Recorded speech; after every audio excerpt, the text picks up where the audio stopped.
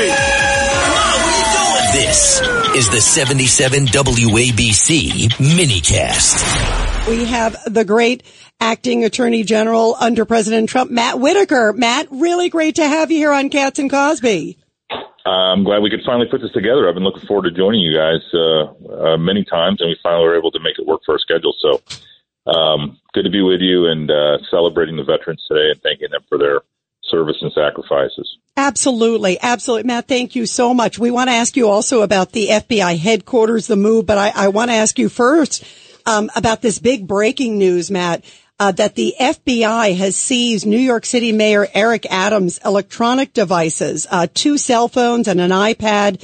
It came after, his key fundraiser also was visited very much so by the FBI earlier this week. What is it? How big of a deal is it that the FBI would go to a major city mayor? I mean, this is the biggest city in the world. It's so high profile, and to take his devices. What does that mean, Matt? Yeah, well, it's probably a little early to tell, but it's certainly a big step in an investigation when you go to the possible target and take their electronic devices. I have to just put a footnote here historically that it seems interesting it would happen after he started to, take a stand against Joe Biden's immigration policies. But, we are promised that politics has nothing to do with the law enforcement agenda in America. But, sometimes these things are just seem awfully interesting to me. Yeah, Matt, I was going to ask you that. Look at the timing of this. He was taking on Joe Biden's immigration policies, critical, one of the few Democratic leaders, I think, almost anywhere who's been critical of it. And now suddenly this happens. Do you believe this is maybe politically driven by the White House? Yeah.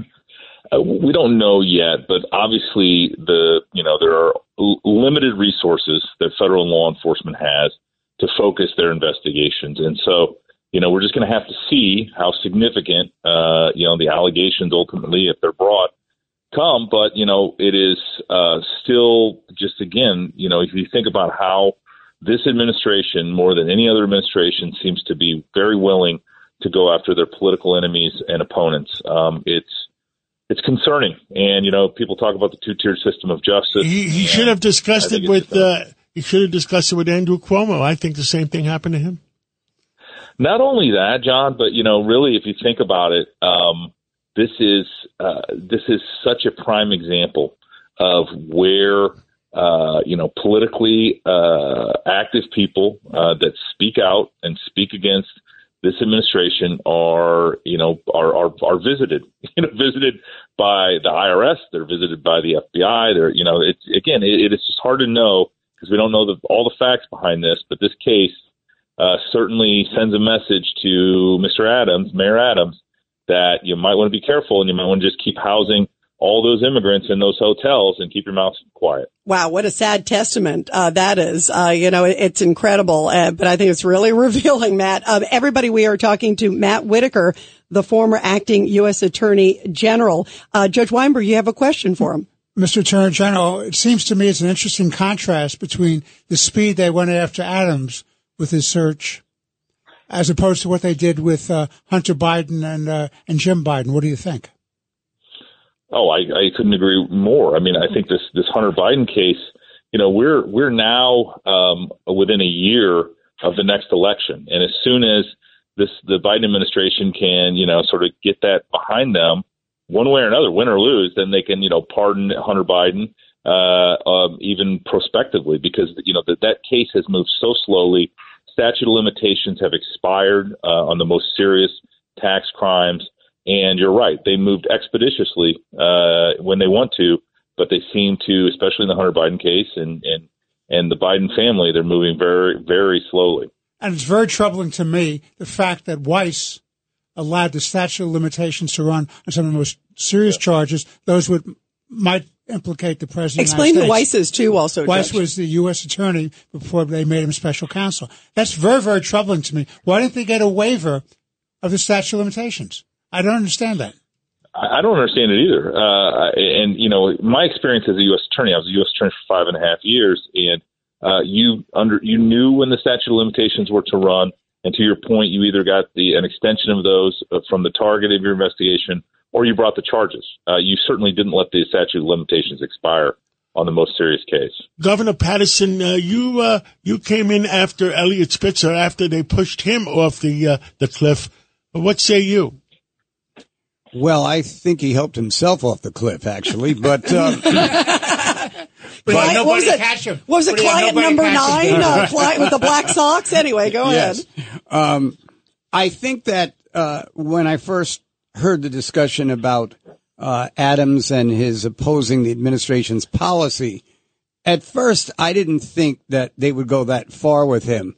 But then I remember that actually when Adams took the position that he took, within that week, he was kicked off the president's reelection campaign committee. I was just thinking the same thing. And perhaps the fact that he's never changed his position and that that Governor Hochul is now pretty much supporting his position. In other words, it's building with strength and numbers that something like this could happen.